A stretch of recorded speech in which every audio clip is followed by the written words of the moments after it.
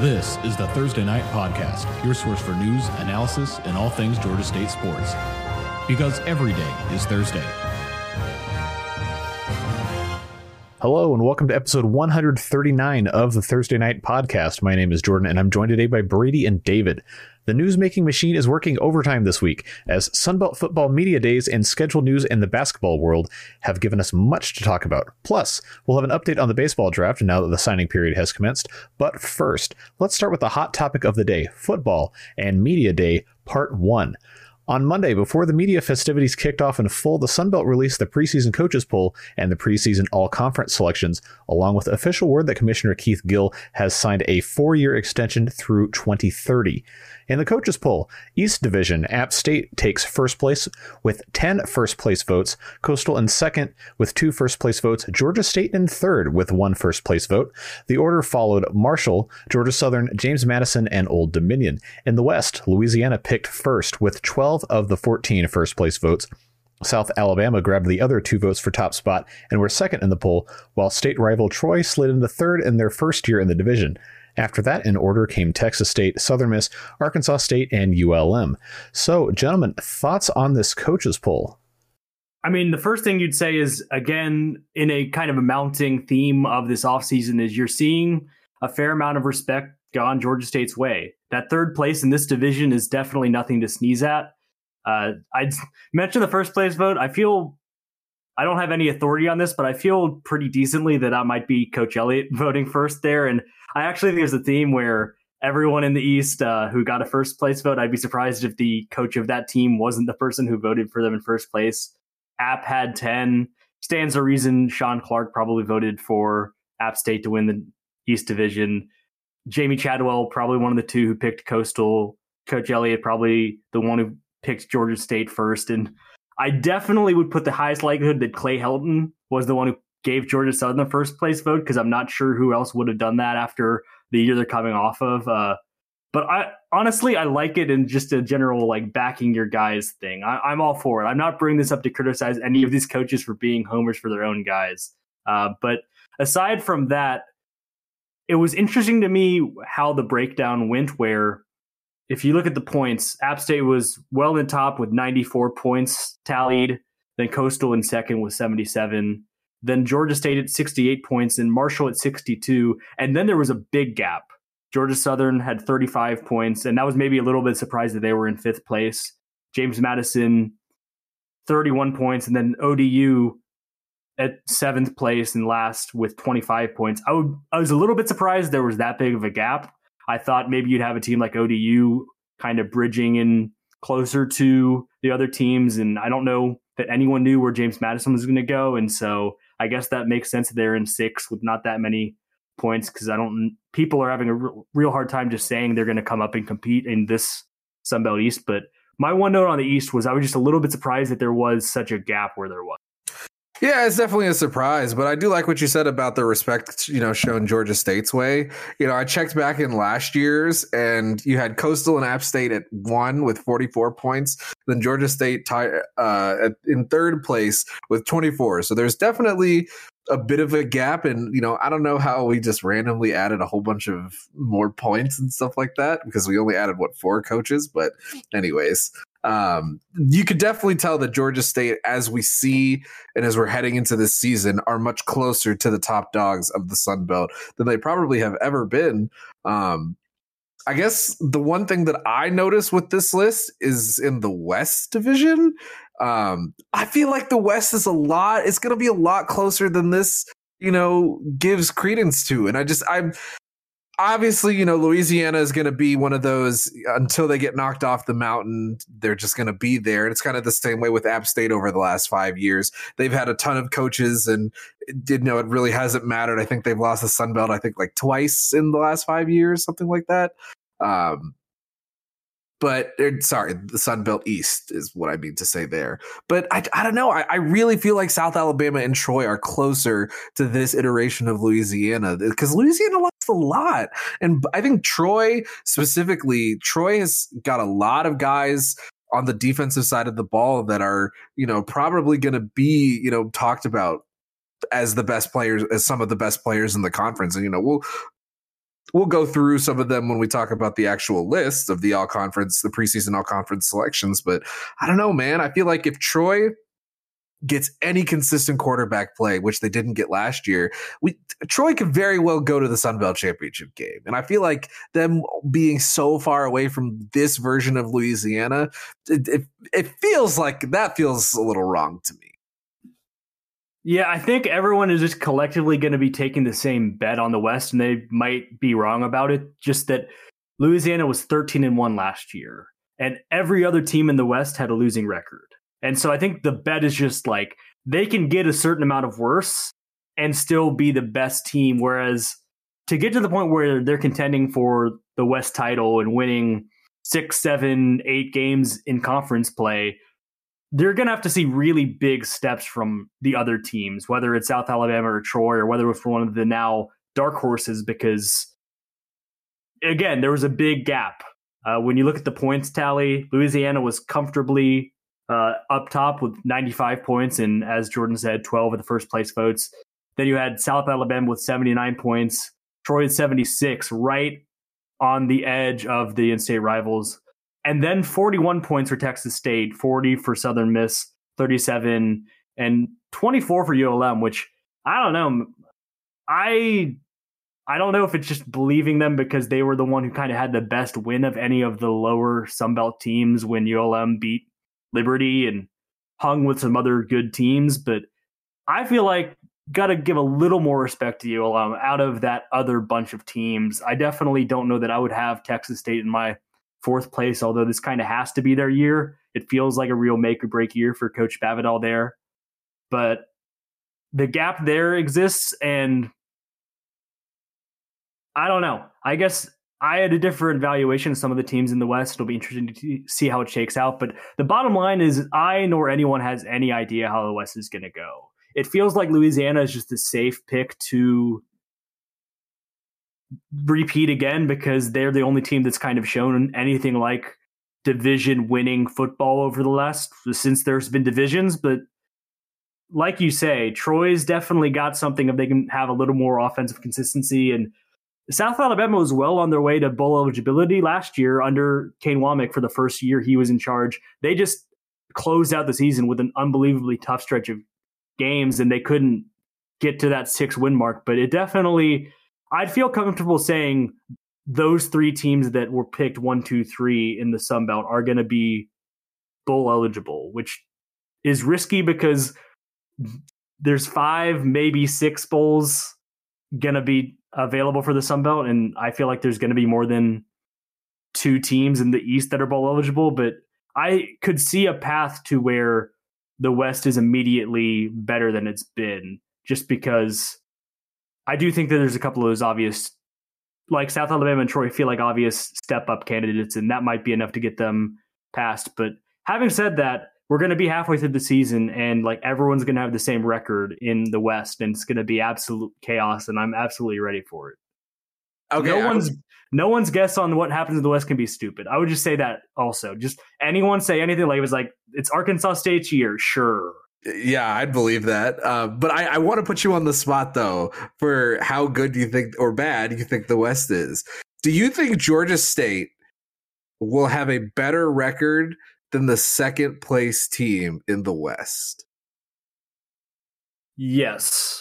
Because the last few years, I mean, Georgia State's going to have to win 7 or 8 games to win the East as they want to. And if they do that, absolutely, they're going to clear that bar. But even these past couple years where it's been good seasons, not the season they're looking for, they've been 5-3, they've been 6-2. And I think it's very likely that you're looking at a situation where if it's Louisiana, they're something like 6-2 or 7-1 in conference play. And the next best team is 4-4, just because it's possible for sure that the West just cannibalizes itself and they lose a lot of games in between each other. And so I would say yes to that. I'd say Georgia State bottoms out at something like 5-3 in conference. And then in that world, I could absolutely see second place team in the West being 4-4.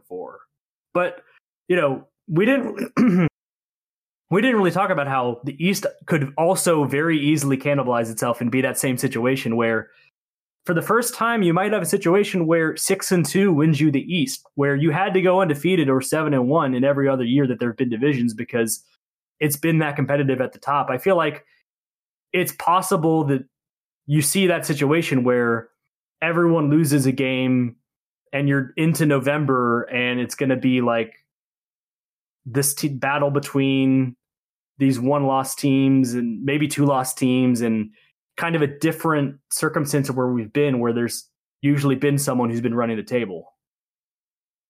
Yeah, it's going to be really contentious. And I don't know. I'm getting I don't know about you, but I'm getting college football chills. Like it's really about to be August. Like these games are happening soon. Yeah, I'm just having sudden onset college football music playing in my head at times during the day. It just feels like the time to start cranking up the highlights of past seasons, get going. And then, Jordan can tease up what we're doing with the all-conference list, but also interesting for me with the information we were able to glean from what got released in the first and second teams. Yeah, so let's go ahead and jump right on into that with the all-conference selections. Coastal made a clean sweep of the Offensive and Defensive Player of the Year awards, with quarterback Grayson McCall and defensive lineman Josiah Stewart taking those awards respectively for the Chants. For their part, Georgia State had 8 all-conference honorees on the list. Media Day reps center Malik Sumter and linebacker Blake Carroll were joined on the all-Sunbelt first team by safety Antavius Lane, while there were 5 Panthers on the second team.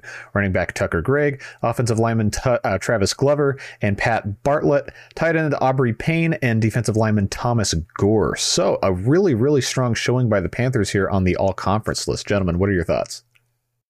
I mean, my first thought is just a general one, especially now that there's 14 teams. The people demand 3 teams for preseason. Because I think the first thing we could say about anything from a Georgia State perspective, and I'm sure every team in the Sun Belt has the same thought when they're looking at this list, is where's Jamil Muhammad for Georgia State or Jamias Williams for Georgia State? And the answer is, if there was a third team, they'd probably be on that. And it's just a matter of there's a lot of talent in this league, and that's what kind of bears out. And there's some quote unquote snubs, but it's also because there's some really, really good players in the Sun Belt. And so when you think about it like that, the fact that Georgia State is tied with App State for the most honorees with 8, again, it just shows you where the level of respect is, and that a lot of people recognize that it's a really good team with some talented players. Yeah, it's kind of funny. I feel like they did not capture Georgia State's best pass rusher. And that's kind of a weird thing to say, because obviously there is talent here. Thomas Gore made the list. I remember last year you were kind of ahead of the crowd in your Thomas Gore affection. But incredible defensive lineman. Absolutely. I don't want to say this to take anything away from him. And yet, if somebody were to come back from the future and say, David, Jamil Muhammad led Georgia State in sacks and had an all-American type season this year, there were people at other schools who were randomly just looking up this man's stats because he was just obliterating quarterbacks, I'd be like, well, yeah, like I watched this guy last year. I watched him in the bowl game. Of course he did that. Like that's who he is. So you're right. Like there definitely does need to be another list, because not only is this Georgia State team better than I think these 8 selections signify, I think the rest of the Sun Belt is better and more deserving of some kind of separation between the 2 lists. And, obviously that's not going to come from me. It's going to come from the Sun Belt higher ups, and I think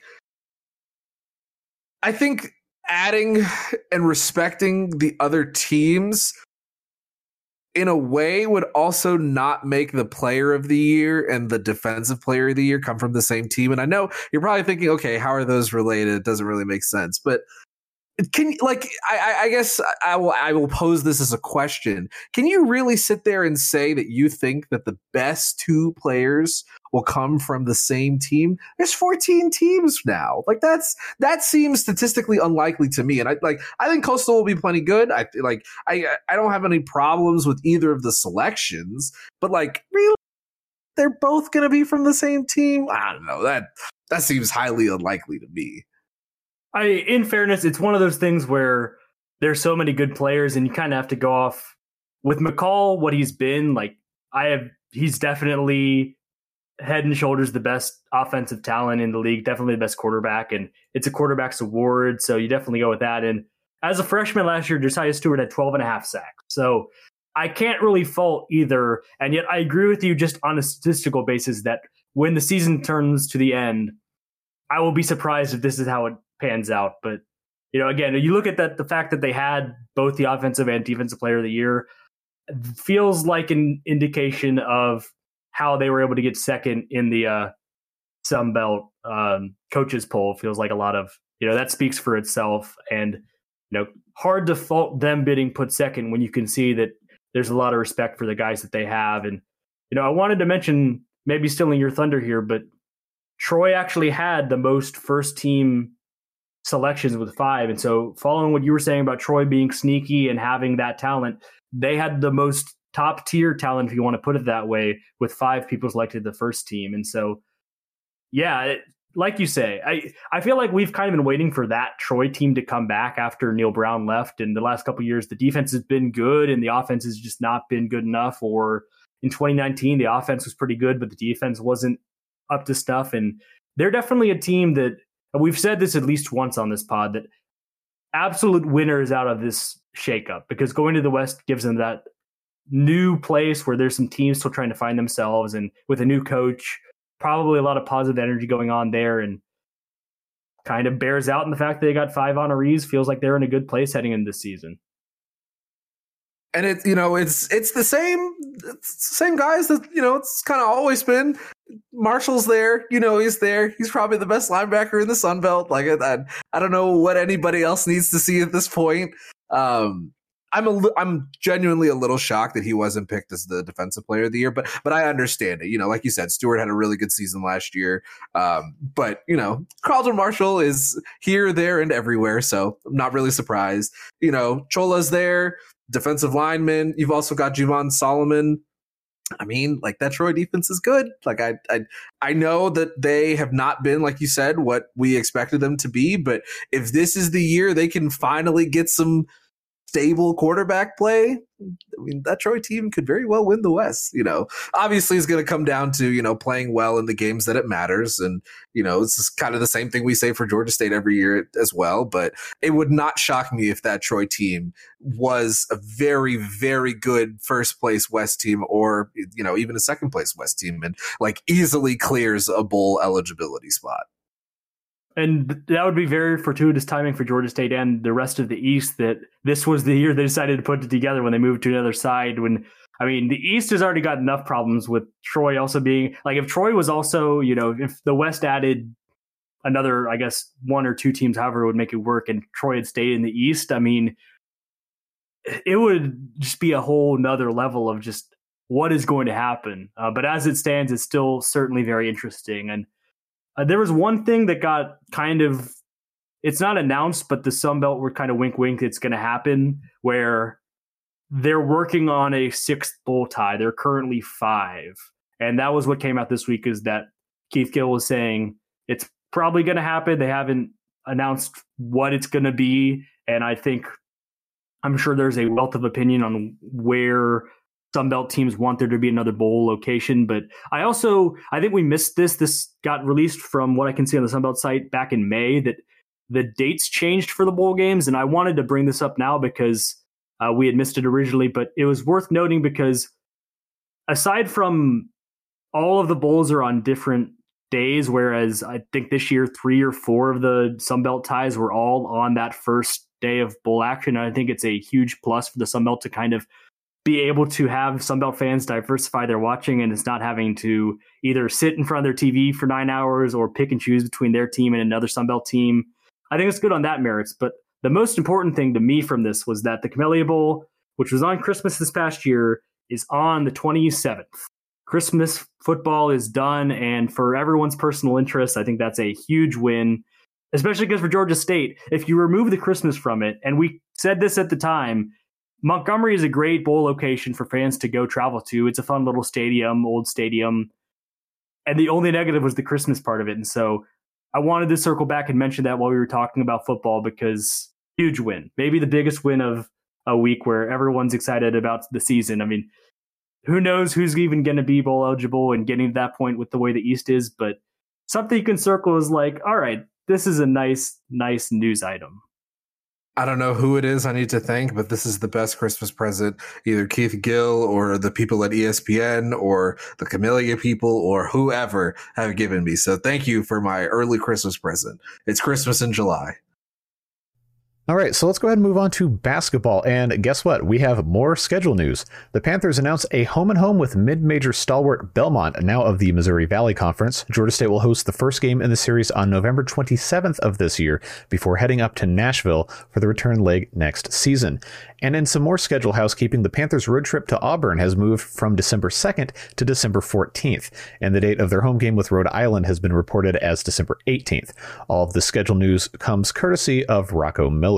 So a little bit of shakeup on the basketball side, a little bit of addition, and a little bit of other stuff to discuss. What are our thoughts? Belmont might be the home run of the home runs of what we've been talking about with this conference. I love this game. Nashville's like 4 hours away, so it's a nice drivable. Certainly when the return trip happens, I will be looking at making moves to go attend that game because I've always been a respecter of this Belmont program. Obviously, the legend that is Rick Byrd has retired, but they have kept their prowess going. They've been a top 100, 120 team in basketball the last 5-6 years.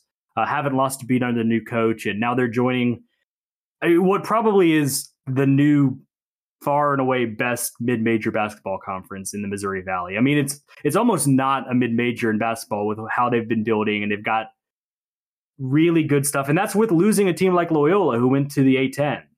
And they still managed to add a lot of good teams and snagged Belmont. That was a big thing for them. And so that was the big one this week because the time changes. We knew they were playing Auburn and Rhode Island. We knew they were playing Rhode Island. It was just a matter of when. And those are now going to be back-to-back games, as a matter of fact, in the middle of December. And the schedule is shaping up nicely. Kind of the same note that I had on last week's pod. It's tough. And adding a team like Belmont makes it even tougher. And the Georgia State's going to have to earn that winning record in out conference play. But I guess the fact that they're all home games, or most of them are home games, gives you that home field advantage, and that's helpful.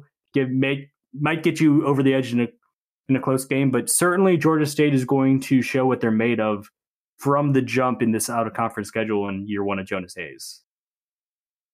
Yeah, I think these are going to be a much better temperature check for this team because they're at home than they would be if they were on the road. And, what I mean by that is if these were road games, it's the first year of a new head coach, you're kind of trying to establish your system. The team, obviously, Coach Jonas has brought in a lot of guys, transfer guys who we project to be in the starting lineup, but we don't know, who's going to be in the starting lineup. But I think the difference between this team and, say, the team that Coach Rob Lanier inherited was kind of the leadership that is on this team versus that team. It's probably going to be a young team. You'll have guys who are probably either, mid-level classmen or actual upperclassmen who will be here, but their time in NCAA basketball was not at Georgia State necessarily. It's going to be a very young team. And I think with these games, even the tougher games like Wofford, Belmont, Auburn, being at home, it'll allow those guys to really be able to play a basketball game in their comfort environment. Obviously there are teams who are young, who are mid-majors, who can go on the road to any school, any SEC school, any tournament school, and they do it. They're just going to win. They're just going to pull that upset. It's going to be on ESPN. It's going to feature a buzzer beater. It's going to be great. But I think having these games be in Atlanta is very beneficial for this team just because of that comfort factor. Guys will be loose. They're not going to see the bright lights of a, big, huge arena that they have never been to before. They're going to see their own lights there. And they're going to have, as we get later and later into this, pretty tough home slate, they're going to have that experience. That Georgia Tech game is back on, on November 12th. That's That's early. By the time they get to Wofford, by the time they get to Rhode Island, you're talking a month later. You're talking guys who have played a little bit together, and I'm not looking for, end of season tournament level, like basketball chemistry or anything like that. But you'll have already gotten the monkey off your back and saying, okay, I played a college basketball game. Okay, these guys haven't been my teammates long, but they're my teammates now. And I kind of know what this guy does and that guy wants to do. And, I think it'll be very beneficial for them. And, that'll be a good test, and it'll help us and them see kind of where we can kind of slot Georgia State in the Sun Belt. Are there going to be, some growing pains in year one of Coach Hayes? Are there going to be a team that kind of just doesn't miss a beat, and instead of having a weird COVID year, they just actually shoot up to the top of the Sun Belt? We don't know. So yeah, it's certainly a trial by fire. And, even within, as we look at the schedule, we played Georgia Tech on November 12th. This is the near complete. There's not a lot more room to add to the schedule, but as it is right now, you're hosting Georgia Tech on November 12th. You've got the multi-team event from November 18, 19, 20 with Eastern Kentucky, Texas A&M Commerce, and UNC Asheville. Then you're hosting Belmont on November 27th. You've got a home game against Wofford on December 10th. You go on the road for your only so far road game in out-of-conference play at Auburn on December 14th. And then the last known game is Rhode Island on December 18th. And I feel like there's going to be an exhibition and maybe one home game against, insert non-Division I team right at the start, or maybe a Division I team. If somehow after all of this with the schedule, if the first game that counts is still against a Division I opponent, I think everyone around will just continue to give, like, the rounds of applause for the scheduling will never stop with Georgia State fans, because I feel like the one gripe above all, even if they had this schedule, if it was like front loaded with 3 teams that are non-D1, it'd still be the one last thing people would say, can we get rid of those?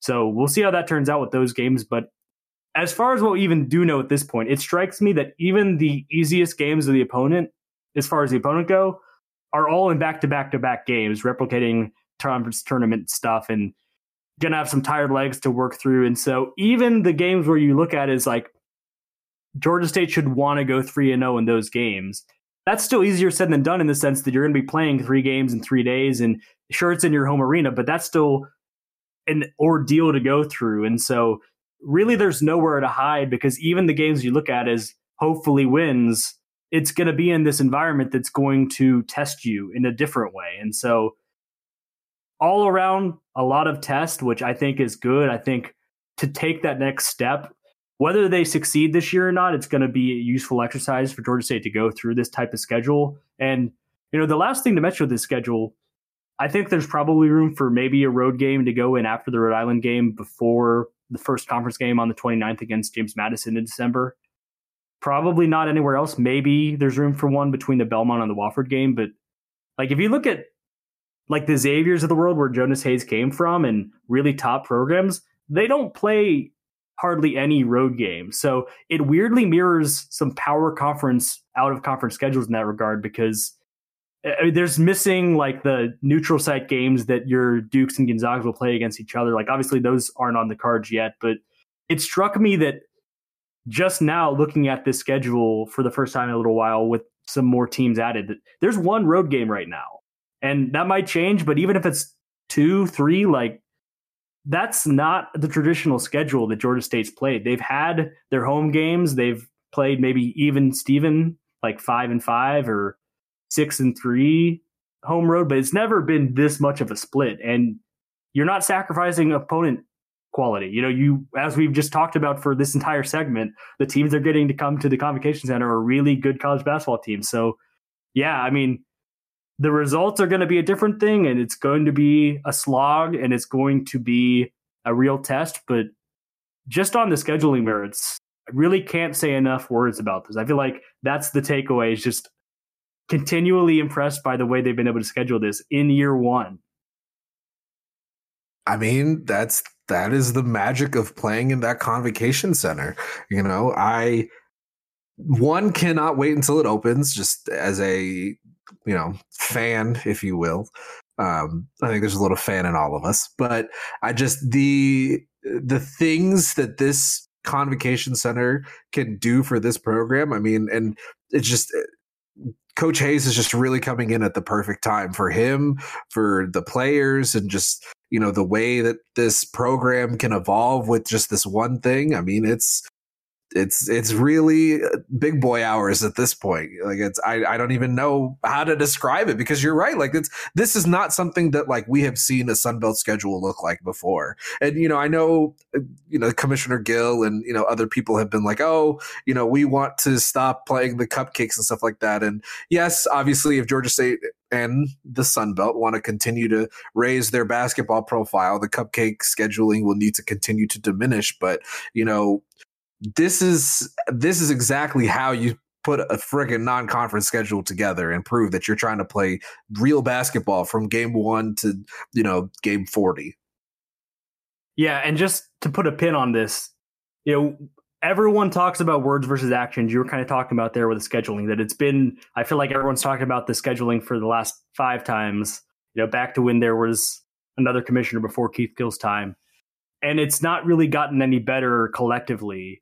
And now you see with this schedule already in year 1, you're seeing a difference. And you saw it already with another thing Jonas Hayes talked about, with bringing guys home to Atlanta in his opening press conference as head coach. And bam, bam, bam, 3 transfers who played their prep ball in Atlanta are already back. And so without having played a game yet, the results are still going to have to be measured. And the schedule is not going to make it any easier to get those results. And Georgia State fans are used to winning on the basketball court. But without being able to measure any of that stuff yet, if you're just looking at putting words into actions, I just don't think that Jonas Hayes could have gotten off to a better start in that regard in building that excitement, because he's doing it now on multiple fronts, and long may it continue. All right, so last but certainly not least, we've got some baseball news for you in the form of updates on last week's draft news. Griffin Chaney has signed with the Texas Rangers after they drafted him in the 9th round of the 2022 MLB draft. Additionally, news came out today that Panthers left-handed pitcher Seth Clark was picked up by the Rangers as an undrafted free agent. And Georgia State has lost a commit from this signing class, as it's been reported by MLB.com that Dutchtown outfielder Christian Jackson did sign with the Atlanta Braves after they took him in the 19th round of the draft. So, gentlemen, thoughts? Yeah, first off, really cool that Griffin and Seth are going to end up in the same system. And given that they're both, Griffin was a super senior, Seth was a junior, they're not exactly the same year-wise, and sometimes the development paths can be different in the minor leagues, even between college guys. But it really wouldn't surprise me if they aren't on the same team and the kind of on the same exact path, going from different classes to different classes. At most, they'd be maybe a class apart from where they are, and that promotion could come at some point to where they're on the same team. And so that'd just be a really cool story out of all of this. And obviously, best of luck to them as they go on their professional journey, having a familiar guy maybe in the locker room, depending on where they land and which assignment they get out of the gates. But on the other front, I will say that as soon as I started seeing the quote that I gave last week on the pod about the Braves directing of scouting being like, we expect to sign everyone in this class, and the noise changed from the people who cover this stuff, who had started saying, going to be a tricky sign for the Braves to get this guy, to, yeah, I think they're going to get it done. So as soon as that news came across, I never saw it in any one tweet that I could put out on the account, but MLB.com tracks this stuff with their draft tracker, and Baseball America tracks it too. And they came out with the word either yesterday, the day before, something like that, that Braves have signed all but one of their draft picks, who ironically enough is a Southern Miss pitcher, though that one is probably going to get over the line. But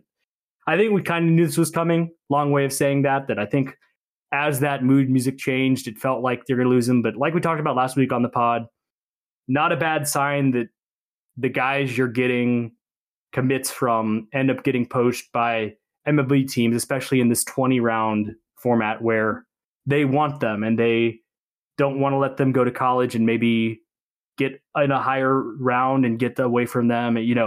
I think can only take positives away from it, and Georgia State will be able to cover up the one loss in their signing class and move on. And it won't be the difference between them being a good team and a great team, or a good team and a so-so team next year. And they will move on next man up, because next man up's a football thing, but it's a baseball thing too, because we're using it here.